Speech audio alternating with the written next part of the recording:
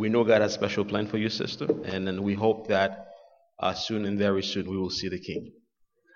Uh, the message this morning is a very special message, and I hope that you will help me pray that it'll come out clearly and it'll be a blessing to you all this morning.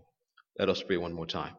Dear Heavenly Father, this morning we are in your presence, asking once again for your Holy Spirit to be with us this morning, Lord. May you speak through your people, through me. In Jesus' name we pray. Amen. Victory. In any war, anybody that wants to war, the ultimate goal is total victory. And we are in a war. When sin broke out in heaven, the war, the Bible says in Revelation chapter 12, that there were what? War in heaven. And since that time, God's ultimate purpose is total and complete victory. Paul understood this theme again when he said now in Romans 1 verse 16, he said, "For I'm not ashamed of the gospel, for it is what? The power of Christ." What power is he talking about now? The word power, it is used now in the Greek, is the word dunamis, the dynamite of God. God wants total victory, and the victory that God is looking for, not just for in the cross, but through transformation into your heart. So when the Bible said that when they brought Christ in the cross, they put the cross in Golgotha, and that word mean what? The place of the skull. Skull is what? Is the seat of reason. The Bible says, "Come now and let us reason together." If your sin is at what? Red as scarlet, I can make it what? And the only way God can make this happen again is through total and complete what? Victory. Victory over sin is possible. Be careful now what you said. You bring judgment against yourself. Is victory over sin possible? Or did God purpose in coming to this world is only to put a bandage over sin?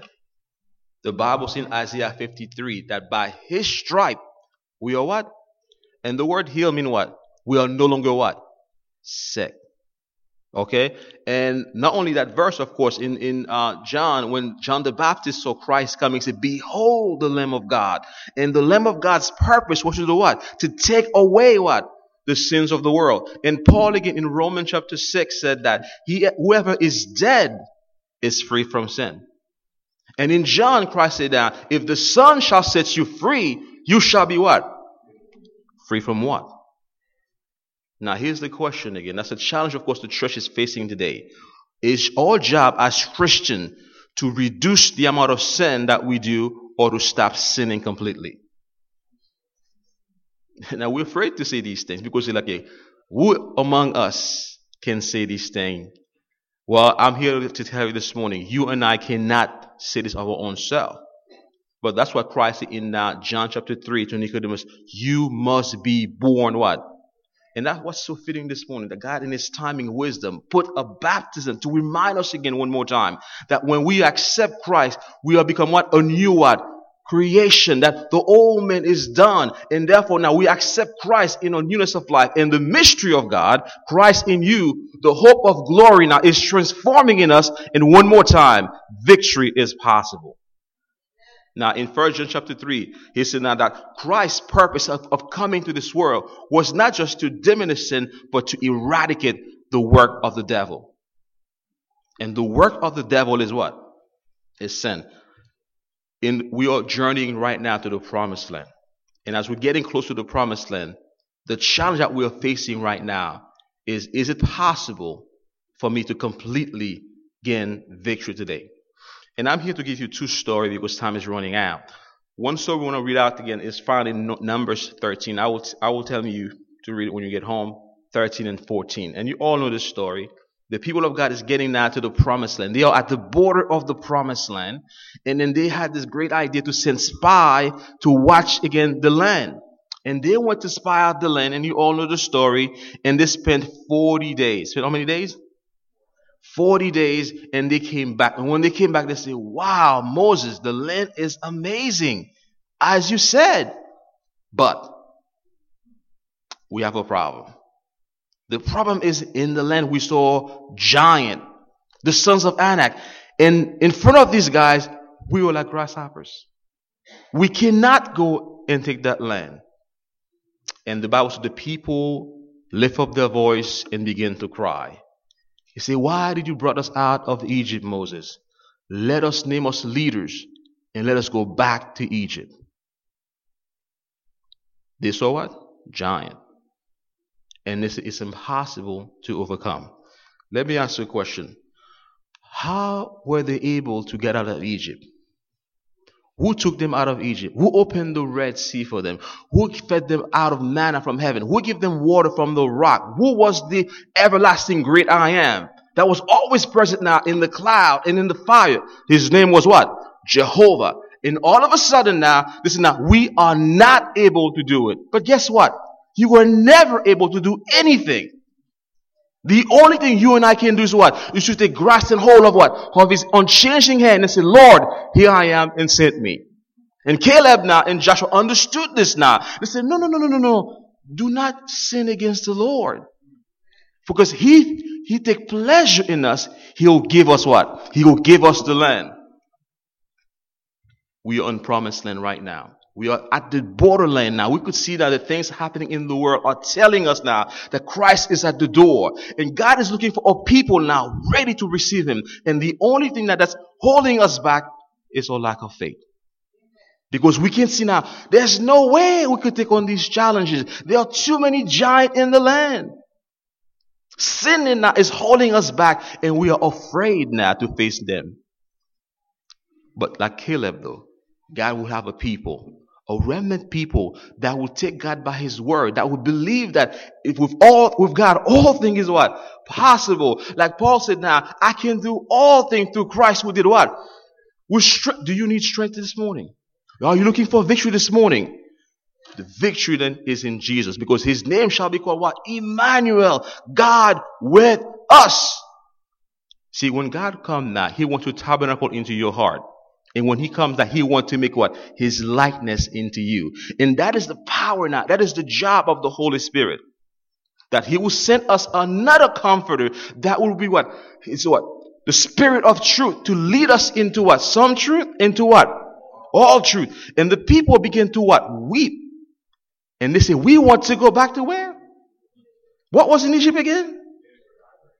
Vacation? Beautiful thing? I mean, you think about it now. We're so engraved into that mentality that we would prefer to go back into the world than to cross over to the promised land. They were giant in the land. One more story. The children of Israel now are facing a formidable army, the Philistine. And the Philistine had a great idea. And because they know what they had planned, a secret weapon. And they put it out there. His name was what? Goliath. And the Bible says, here come out of what? A champion. Came out of what? A champion in the land of Philistine. His name is Goliath. He was a giant. And for 40 days, how many days? Did we just read 40 days again? 40 days before? 40 days now? There was a giant challenging God's people again to stand up again and come and what? And come and fight. We are facing a challenge right now. And that challenge is not from without. It's not the outside really, it's what's inside of us. The fear now of completely surrender ourselves to God. We're all afraid what God will do with me if I completely surrender myself to God. What God will tell me to do, because I don't want to go to Egypt right now and preach the gospel. So we want to hold control and let God lead from time to time. And of course, here come now David, a little shepherd boy that nobody had ever heard of. Even his family said, David, are you crazy? Go back home. But David again was foolish enough to believe that when God said go, he would trust God. Let me ask you a question this morning. Do you think now the children of Israel, humanly speaking, had a fighting chance to take the promised land without God? They were what? Zero. The same way they had no chance of leaving Egypt. They were there for 400 years. They couldn't get out except for God coming through and do what? Taking them out of Egypt. The same way that David had what? Zero chance of what? Of beating Goliath. But what was the key to victory? The key to victory was believing that if God said it, that's enough for me. If God said now, see, look at what Bible says in Jude 24. Unto him who is able to keep you from falling and present you faultless. Wait a minute now. Time out, time out, time out. Faultless? Are you faultless? How is that possible? And look at the text. It's just saying that who is trying.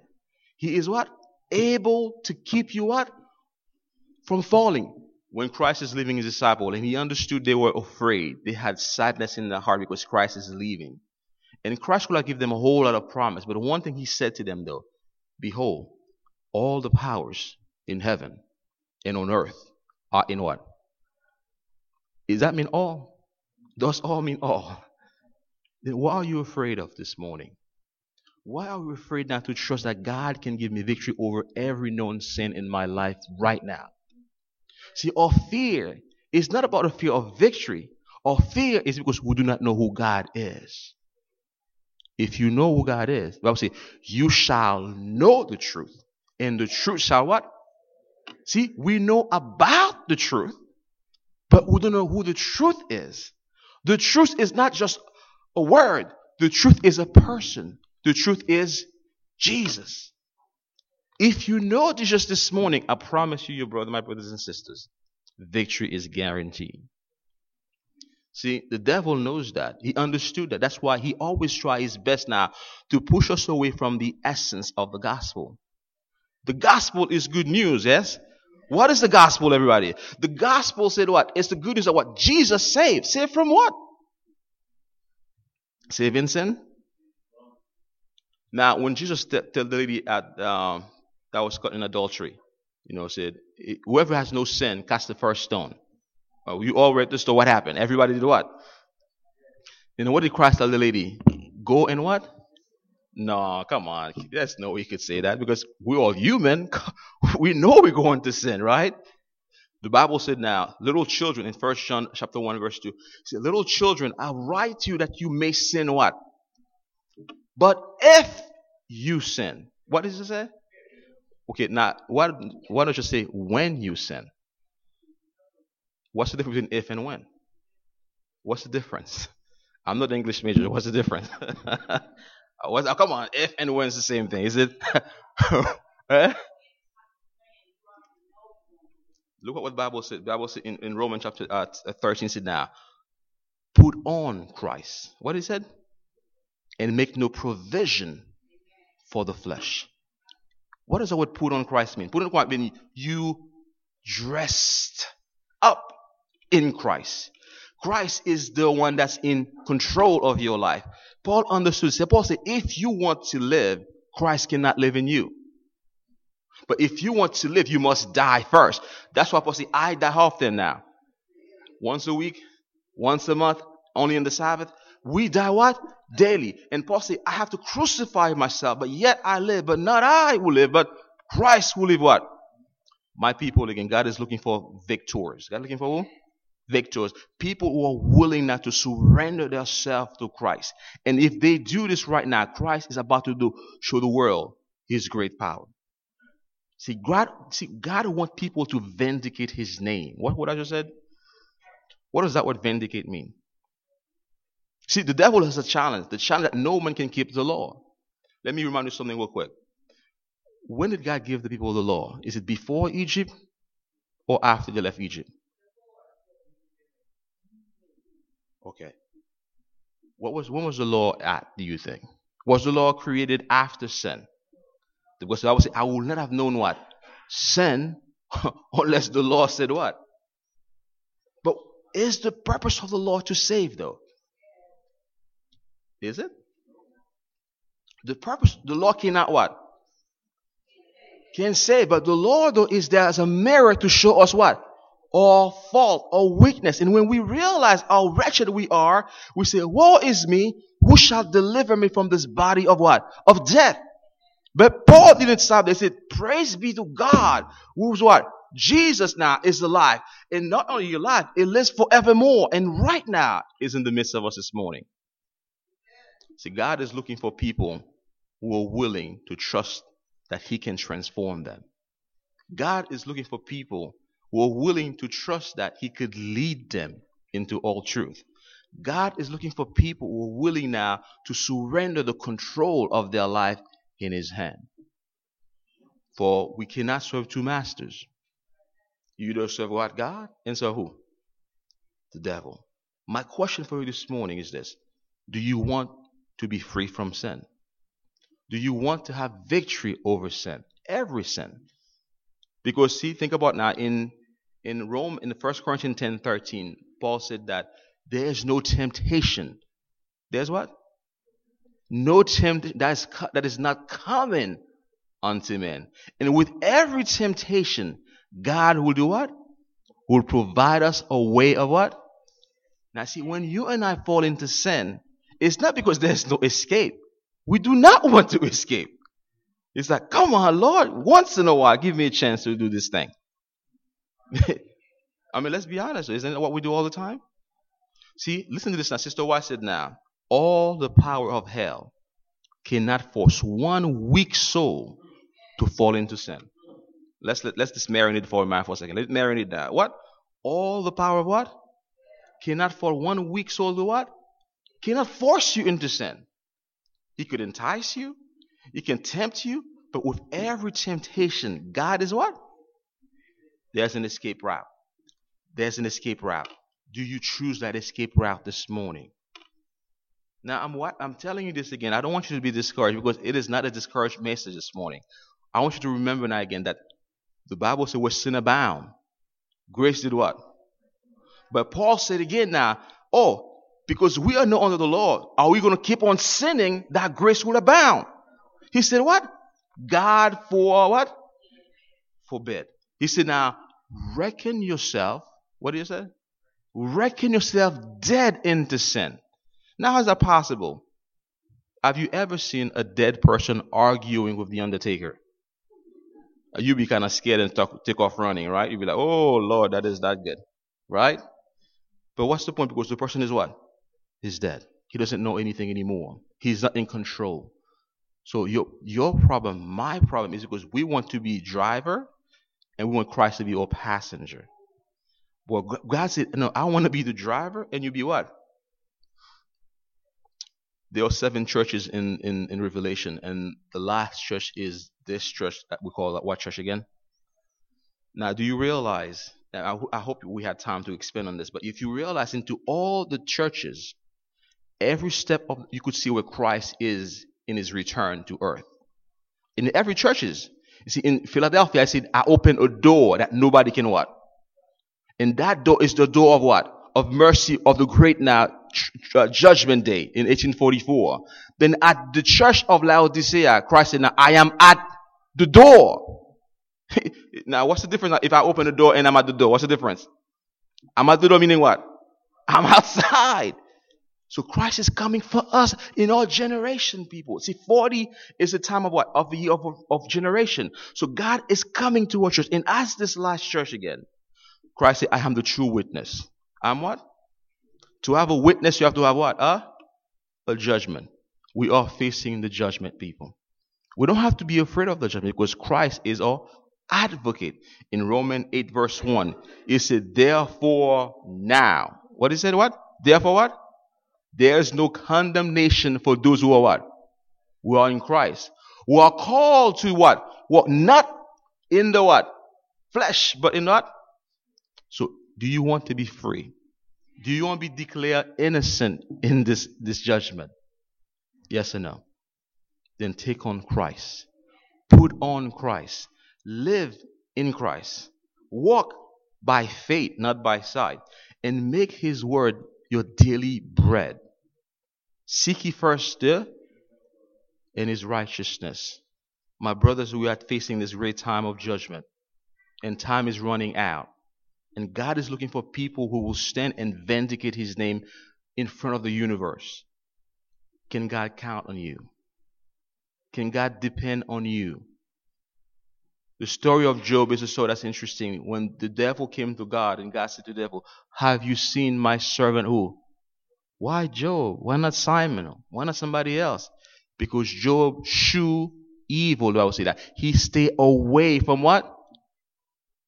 See, that's what God is looking for, people like that. People that stay away from sin. That God can brag on to the universe. Can God brag on you this morning? Can He brag on you this morning?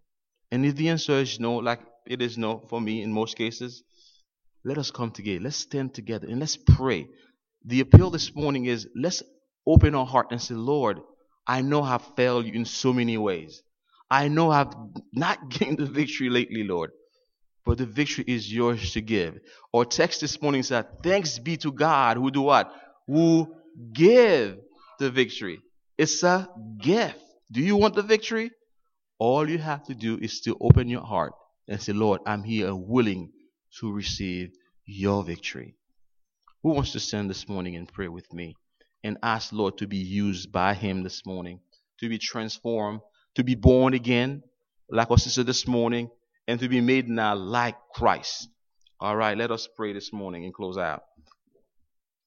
Heavenly Father, we are so thankful again this morning to be reminded again that victory in this life is possible.